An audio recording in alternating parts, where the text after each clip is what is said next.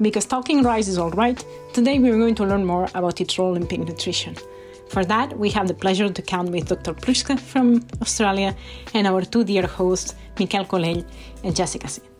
The original story, actually, it's quite interesting. The original story of rice, back to Dr. Matios, is very kind praise of our work, was in relation to swine dysentery. And that's a disease, as I'm sure you know, that it won't go away from this country at least. I don't know about in other countries. Professor David Hampson, or now Emeritus Professor David Hampson's been instrumental in that research. And yes, the original work we did with rice was in relation to trying to look at swine dysentery. And that has evolved since then. But the work that I have done with others is in relation to post-weaning diarrhea, where what we saw was some beneficial effects of feeding a very highly digestible carbohydrate source, being rice, and having some positive effects on indices associated with expression of diarrhea in the post-weaned pig.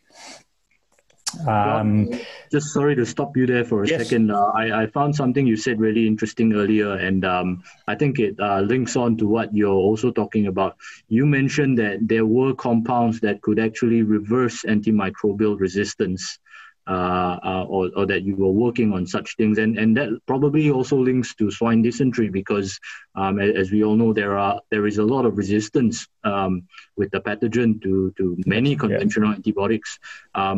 But would you, before going a little more, I'm sure our listeners will be interested as well, would you be able to talk a little more on the compounds that reverse antimicrobial resistance? Is that something you'd be able to speak about briefly? Yeah. The theory, and it's really around some of the critically important antibiotics, because if you look at ETEC, for example, we know that tetracycline resistance is very high.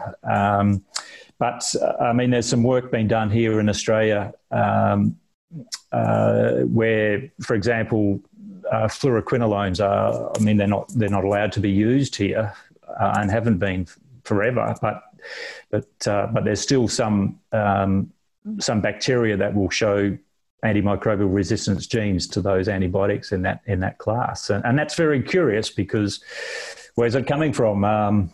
There's quite strict penalties and regulations around the use of those classes of antibiotics here, and I guess if we look at some of those feed additives, and they're simply direct fed microbials, yeasts, lactobacillus, that may be able to, modify the biome, modify the biota, and essentially, I guess, displace some of that biomass in the gastrointestinal tract.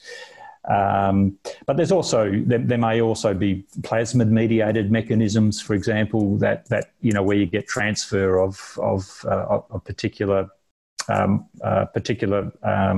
fragments of those bacteria that can modify the antimicrobial resistance gene profile of other bacteria.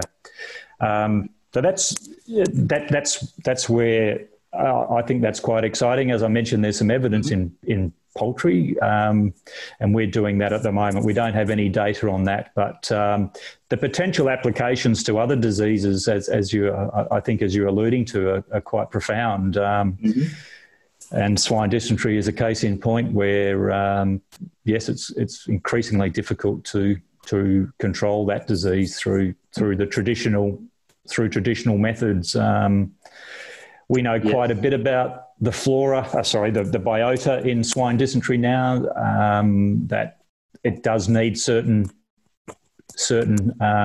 genera and species to be able to almost cohabit. So yes, I think that's a very exciting possibility, is to use other bacteria, other direct fed microbials to influence the microbiota, to influence the expression of a disease.